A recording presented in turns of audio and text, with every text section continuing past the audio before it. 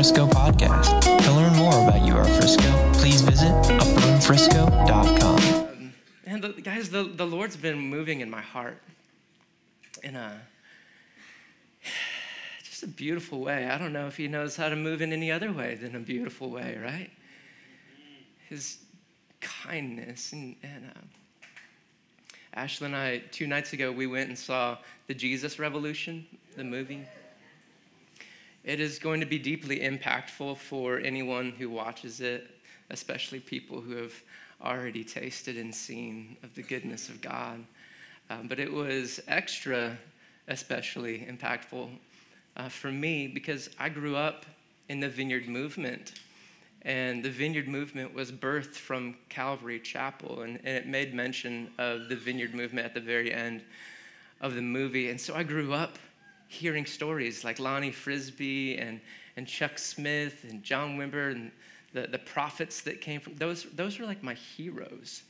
And growing up in the Vineyard Movement was very much about removing the pretense from church, coming as you are, loving people exactly where they're at. John Wimber would preach in like a Hawaiian shirt and no shoes sometimes. And he was, in front of thousands of people, and the Spirit of the Lord would come upon him. They would give words of knowledge and see healing, and people were just allowed in. There was no like bar that people had to meet in order to walk through the doors and encounter God. And that movie just moved me so much again to like the simple power of love and the devotion that inspired in people's hearts, the transformative love of Christ. And the baptism scenes in that movie were so powerful. And I know a lot of us, 50% of us would say like our baptism was super powerful and super memorable, and 50% would say I just got dunked in water, but I did it, out of obedience to God. But the thing is, like, that's what they knew to do. They just knew that, like, they had a body of water. The Bible encourages getting dunked. And so they went and did it as a display, a public declaration that their old life is over and their new life is beginning. And I just feel really, really tender and just extra lovey-dovey, if you will. And I love this season of Lent because we are almost preparing our hearts to walk this path towards the revelation of Christ on the cross. We're preparing our hearts to witness all over again the death, resurrection, and ascension of Jesus. In the weeks leading up to Easter, I've been just talking about the reconciliation plan of God, and today is no different. But I'm always putting a spin on things, right? And so far we've talked about how we started all the way back with the serpent's deception in the garden and God protecting Adam and Eve from eating of the tree of life so that they weren't living forever in a broken state of fear and shame and control. And the promise that a seed would come from the woman who would end the reign of the serpent. We talked about Jesus being that seed coming to destroy the works of Satan. And at the same time, because Jesus is really good at multitasking, he is able to free us from a lot of our fear-inducing concepts of what the Father is like. We talked about God's redemptive plan to reconcile and gather all the scattered nations through Abraham's seed, which consequently, spoiler alert, is also Jesus, so that all nations could be his inheritance again. We talked about how death came through a man, and so life had to come through a man. Death would be undone by a man. This is citing Romans chapter 5. It says, in Adam all died, so in Christ all are made alive. One offense resulted in condemnation to all mankind, so one act of righteousness results in the justification of life to all mankind. See, ever since the garden, Satan had a boast over God. And this is what his boast sounded like. You made these children to be objects of your affection. And you placed them in paradise where it was so easy to walk with you and to love you, and they chose me. That boast was ringing in the heavens until Jesus came along. Because the first Adam, he failed in paradise, but the last Adam, he stood in hell. When it was so hard to obey God, it was not the garden. It was the darkest season in human history when one would come. And where Adam had dropped the ball, he picked it up and ran, and he carried us with him into the heavens. And now we're in a lifelong process of repenting from believing that the tree Adam ate from is more powerful than the one Jesus died on.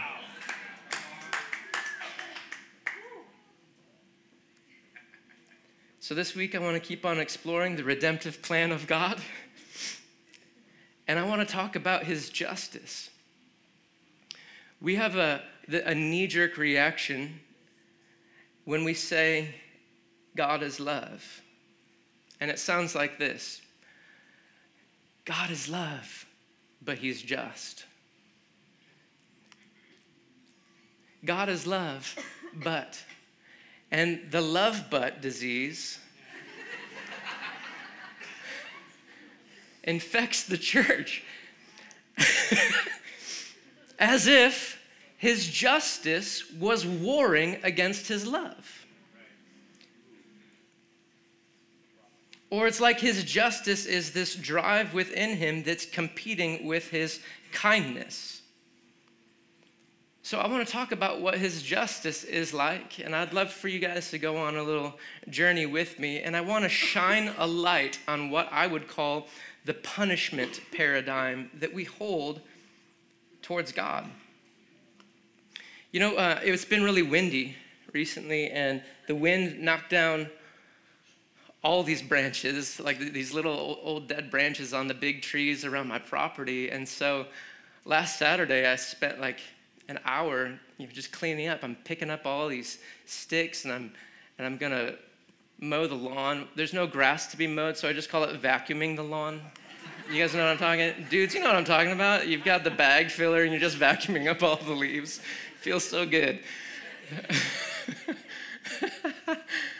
And I made a big pile of all this debris that needed to be chucked, just thrown out to clean up our yard.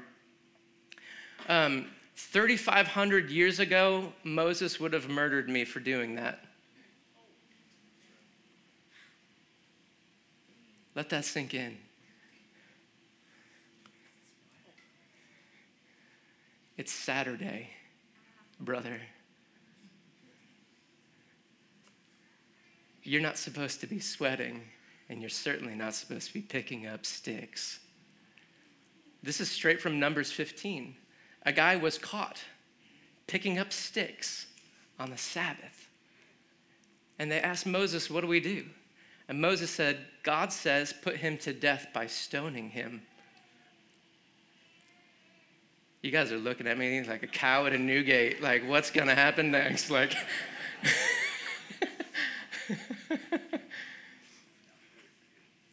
okay, that really happened in Numbers 15. Let's fast forward about 1,800 years, and Jesus is walking along. John chapter 5. He sees a man crippled for 38 years. But it's the Sabbath. What does he do? He heals that man. And he encourages him, he tells him to take up his mat and walk, which is also breaking the Sabbath. So not only did he break the Sabbath, but he's a contagious Sabbath breaker.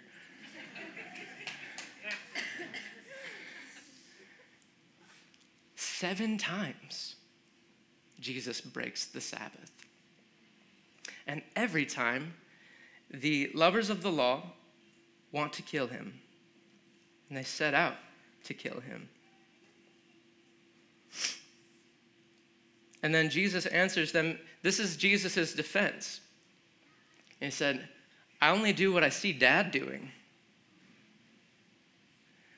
So the Father was condoning this breaking of this rule.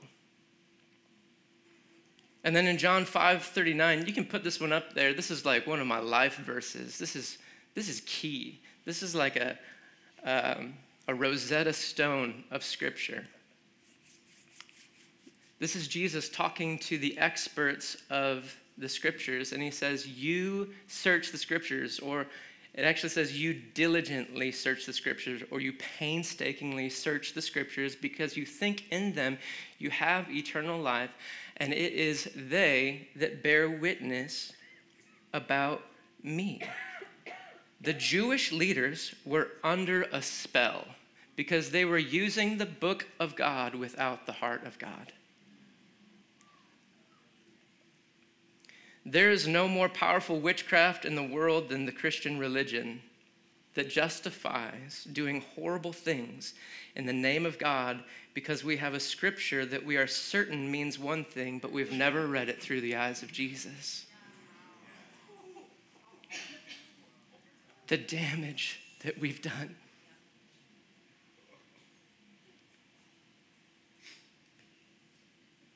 The damage with Jesus.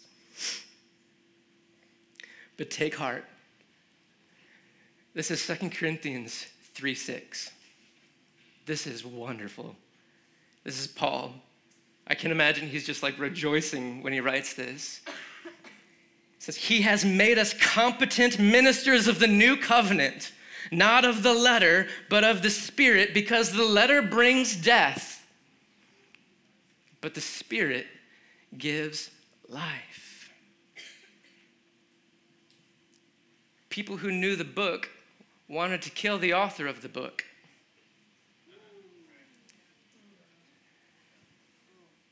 People who had a good reason based on a scripture wanted to kill a woman caught in adultery.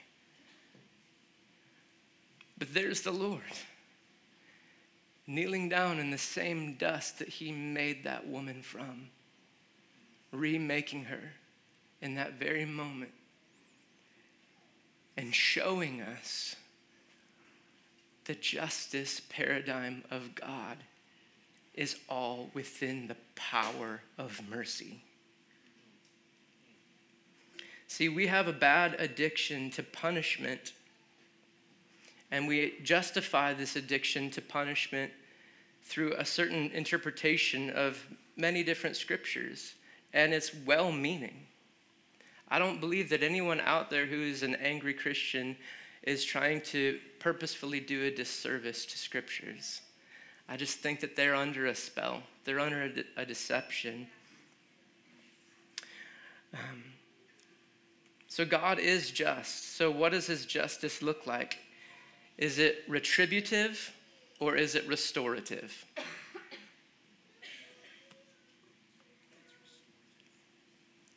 Another word is it punitive or is it reconciliatory?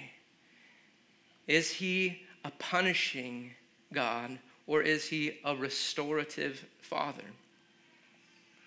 A couple weeks ago after Sunday service, this was probably 2 months ago, I wasn't actually feeling all like very saintly this Sunday morning.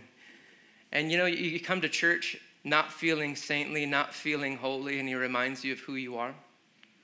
It was one of those mornings. You're like, yeah, that's today. And I needed to be in another place on the other side of Dallas, and I didn't have much time to get there, so I started to get a hankering for gas station tacos, which can be a great move,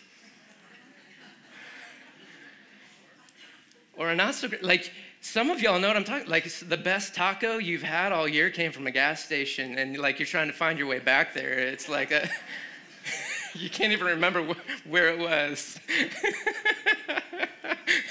All you remember is the glory of that taco. And sometimes it goes sideways, you know. A Sunday delight turns into a Monday surprise.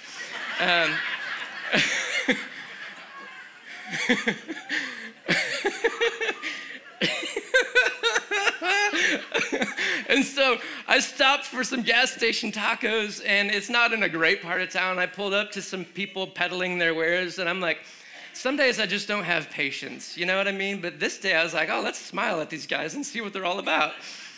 And and this one guy was trying to sell shoes. I don't know where these shoes came from.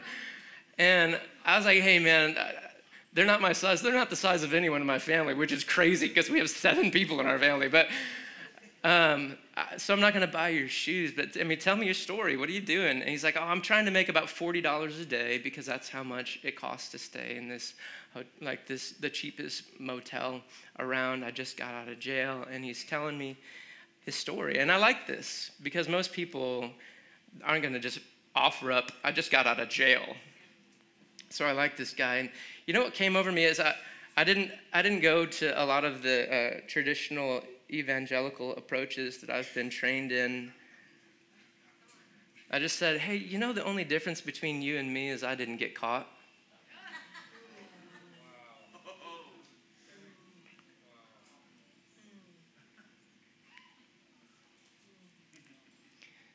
See, I could have stood at this place of righteousness and talked down to him about this is how you can live a better life. But instead, I felt like getting as low as I could. This is the Lord, okay? Sometimes he just comes on you and you're not an idiot anymore.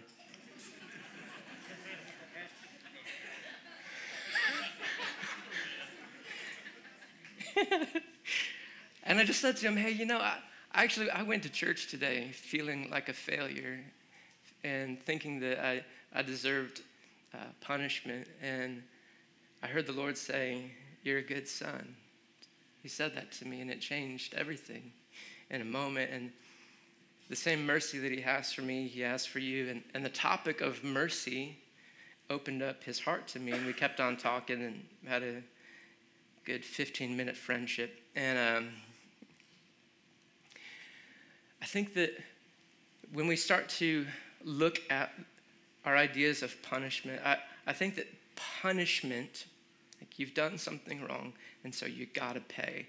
So punishment often is like, it's like scratching poison ivy, right? Right? It feels so good to dish it out. It feels so good to scratch that poison ivy. You know what I'm talking about. Like that deep itch. Some of y'all are getting itchy right now when I'm talking about it. But when you scratch poison ivy, you end up with a bigger problem, don't you? It spreads. And the more we use punishment to try to treat a disease, the more that disease spreads until your whole body is covered in sores. But scratching the itch seems logical. So what do we need instead of scratching poison ivy? We need Fuller's soap. We need the cleansing blood of Jesus, don't we?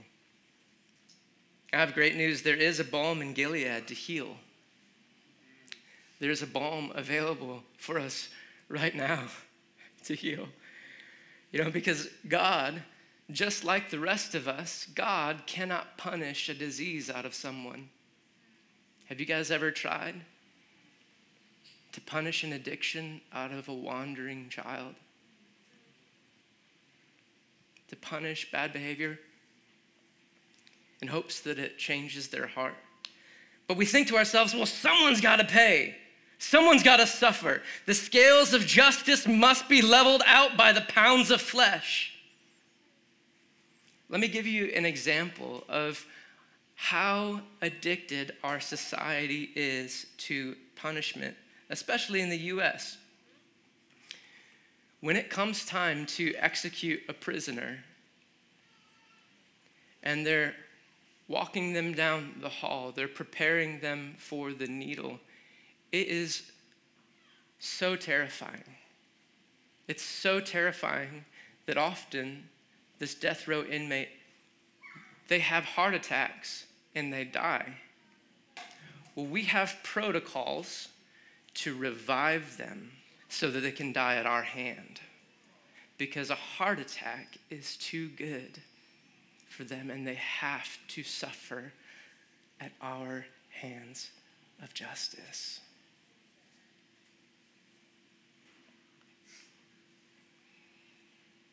I'm not making political statements here. It's far too complex for me to even dip my toe in the waters of justice reform. That's not what we're talking about today. But suffice to say, our judicial system in America mirrors the theology of America. States with the most executions have the most Christians. The U.S. has the highest rate of people being punished by prison of any country in the entire world.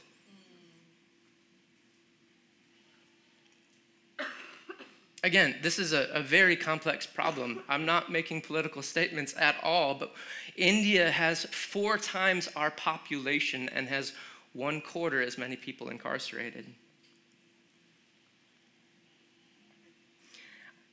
So this is very complicated, and so I'm going to say something really simple instead. We will manifest the God that we believe in.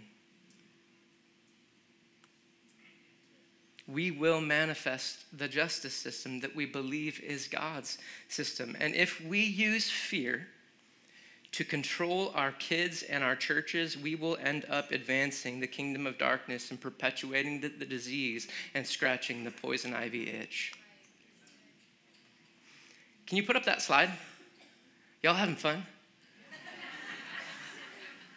All right, good. I felt like I came loaded for bear today.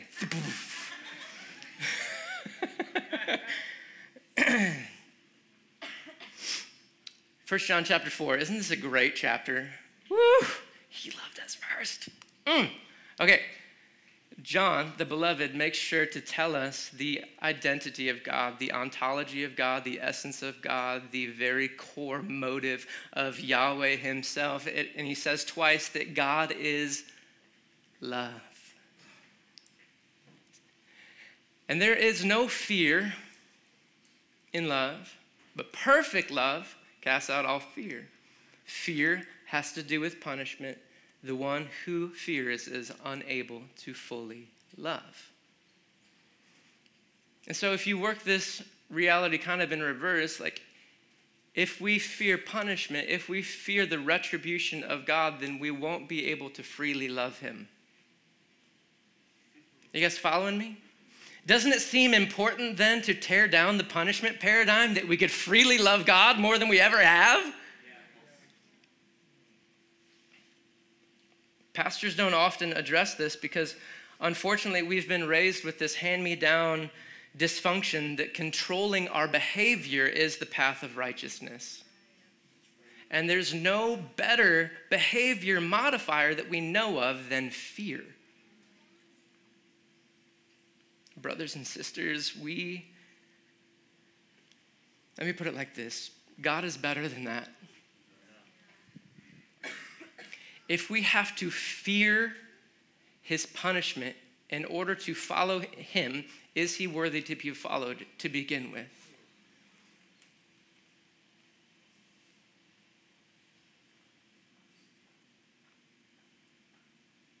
Isn't he more lovely than that? Isn't his grace and kindness irresistible? Isn't his gentleness what makes us great? Isn't his kindness the thing that leads us to repentance?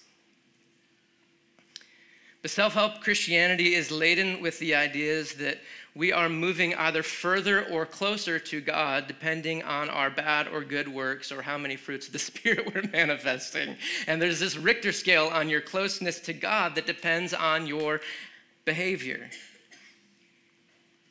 This is the essence of religion. I'm trying to put my finger right on the heartbeat of it, because here's the thing. As a pastor, if I don't convince you that you have this disease of distance from God, then I can't sell you the treatment of religion. I can't peddle the painkillers of empty rituals that take the edge off the feeling of the distance that you carry.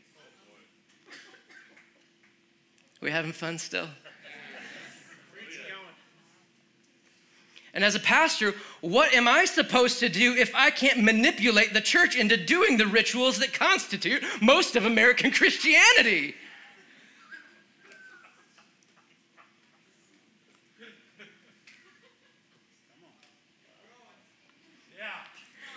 I guess I'm going to have to trust that the drink of God's love that I drank that intoxicated me will intoxicate you also. And together, compelled by love, we will outwork every worker there ever was.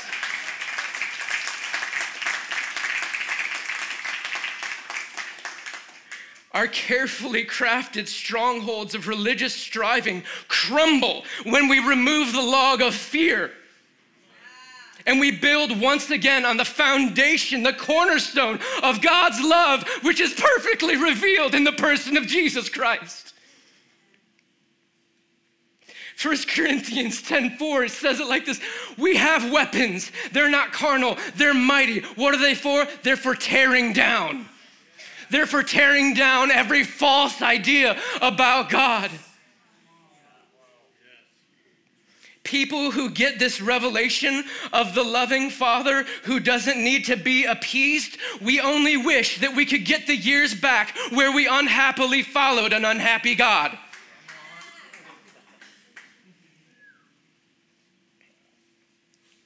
Pastorally speaking, this is the source of so much joy and freedom. If you're thinking, brother, you're going out on a limb here, I'm going to say, brother, I'm going down to the deepest root we have.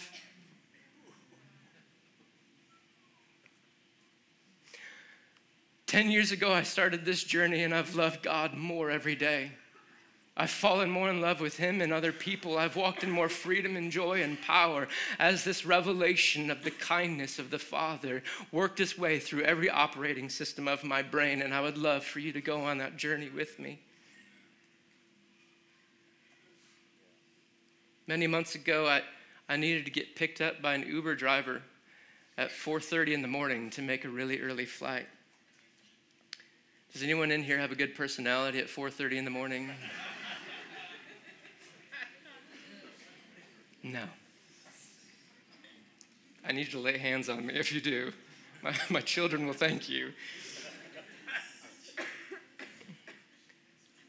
I was thinking, I'm going to wake up 7 minutes before this Uber driver gets here. I'm going to brush my teeth.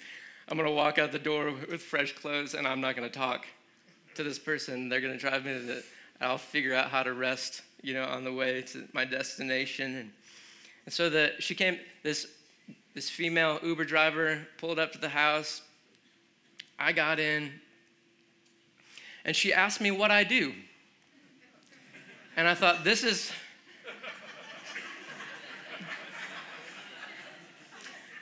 the perfect opportunity to drive in silence the rest of the way. Because if I tell her I'm a pastor preacher, she won't have any other questions. That'll be the end of the conversation, right? Oh, I'm a preacher. Cool. But I know from experience, from evangelical pursuits of the past, that if I say I'm a recording artist and a life coach, then it opens up all sorts of conversations. Like, tell me more. But of course, you know what I said this morning. Oh, I'm a preacher. And I thought that would be the end of it. But this was her response. Angrily, she said, "Are there any kids in here?" "Yeah, there are." I won't say what she actually said. "My dad is a Baptist preacher, but I don't believe any of that BS." And I was like, whoa. And you know what popped out of me? Without a thought. I had no personality. I didn't want to be talking. Holy Ghost comes on me. And I said, That's because you've only heard a lie that God was so angry with you and everyone else that he had to kill someone, so he killed his own son so he didn't have to kill us, and now the Father tolerates you.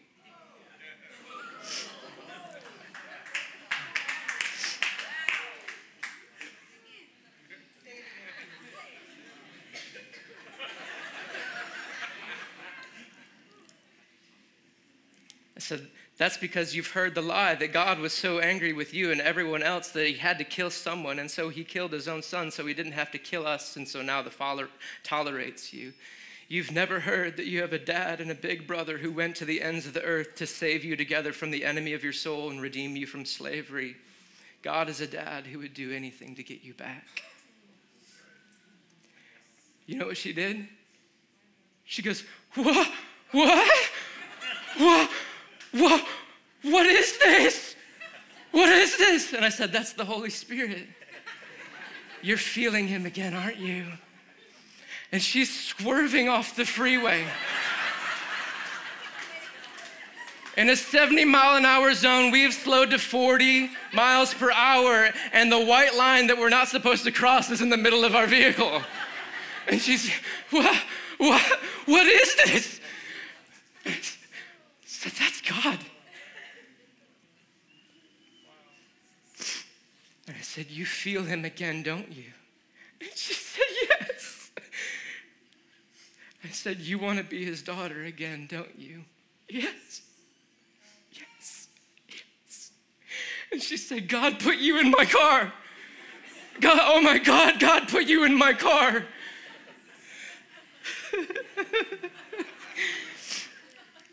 And I said, from this day forward, you and I will be brothers and sisters with the same Father. You are the delight of his eye.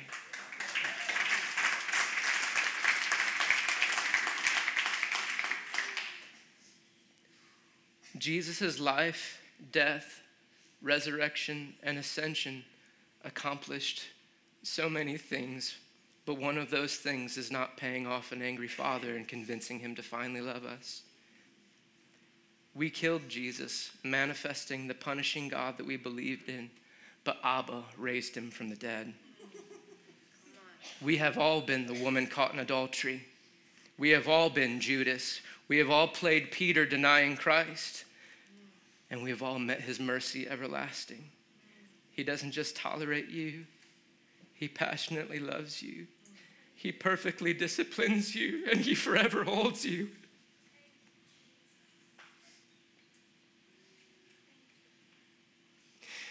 He forever holds you. When you're unable to hold on. When you are faithless, he remains faithful.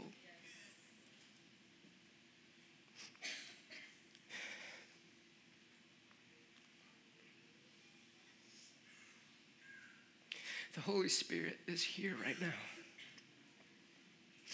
And he's moving over the waters of our hearts. And he's creating something new. He's speaking joy and life over who you are. The Holy Spirit is here right now, and he's kneeling down in the dust. And he's writing something with his finger on the dust of your heart.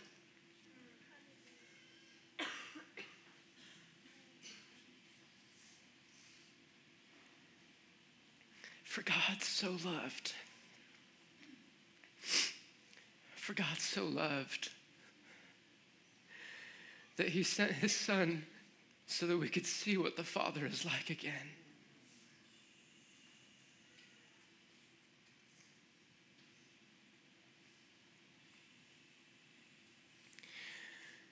Can y'all play something?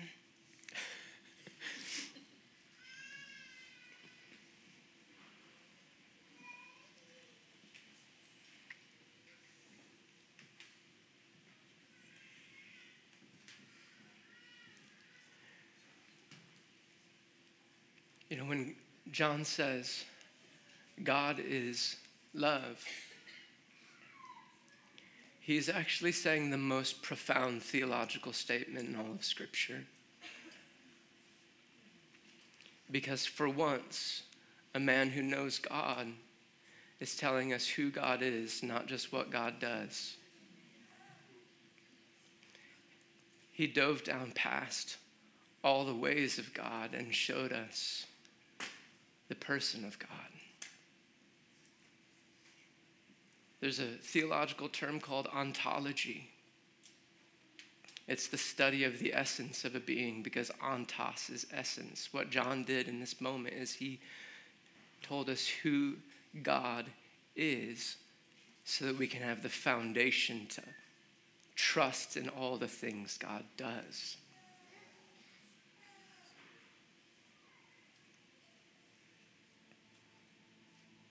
He's love, and he's always been love, because even before creation, he wasn't alone. You can't know that someone is love if they're alone. If they have no one to shower the love upon, how can we be certain that they're loved? So God wasn't alone. Before creation, Father, Son, and Holy Spirit, in unbroken communion, we're in the divine dance of other-centered, self-giving love.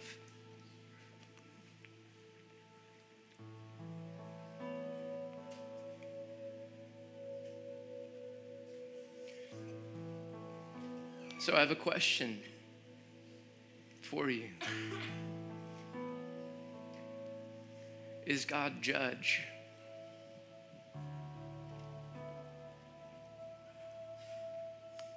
It's a trick question. None of y'all are even nodding.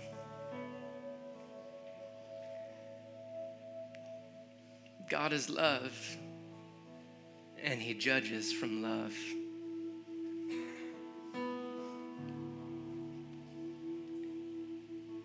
Is God creator?